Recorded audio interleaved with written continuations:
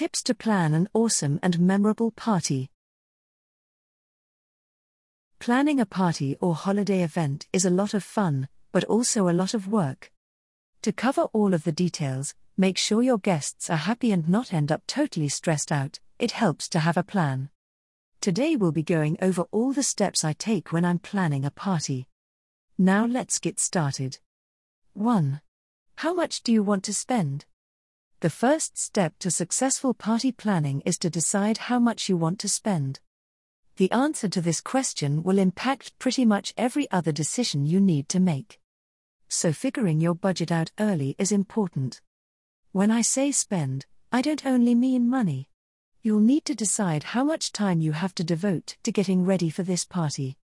2. Know your party priorities. This step is all about identifying what is important to you when you're planning a party, and then making those a priority. Most party plans run into money and time issues at some point along the way. When that happens, knowing what your priorities are will help you focus on doing the things that will make you feel like your party is a success. Here are the most common things that people consider as party priorities. Making sure guests are mingling. Good food. Awesome drinks. Fabulous dessert table. Making sure everyone has a good time. Beautiful decor. Staying under budget. Doing as little work as possible. 3. Create your guest list.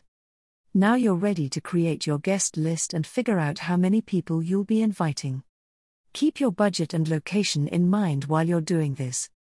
You may need to go back and make some changes to your previous decisions if your guest list ends up being larger than you expected. 4. Decoration list. What type of decorations are you going to have at your event?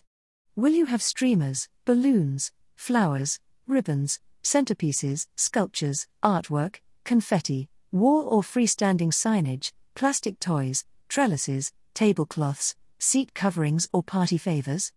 Use your imagination and write down everything that comes to mind that you might like to have when it comes to decorations. 5. Food and drink list. It's time to eat, drink and be merry. Well, at least to list the items to do so, anyway. What items do you already have on hand and what items will you need to buy? Don't forget to list out any recipes you'll need to find or use when it comes to preparing refreshments.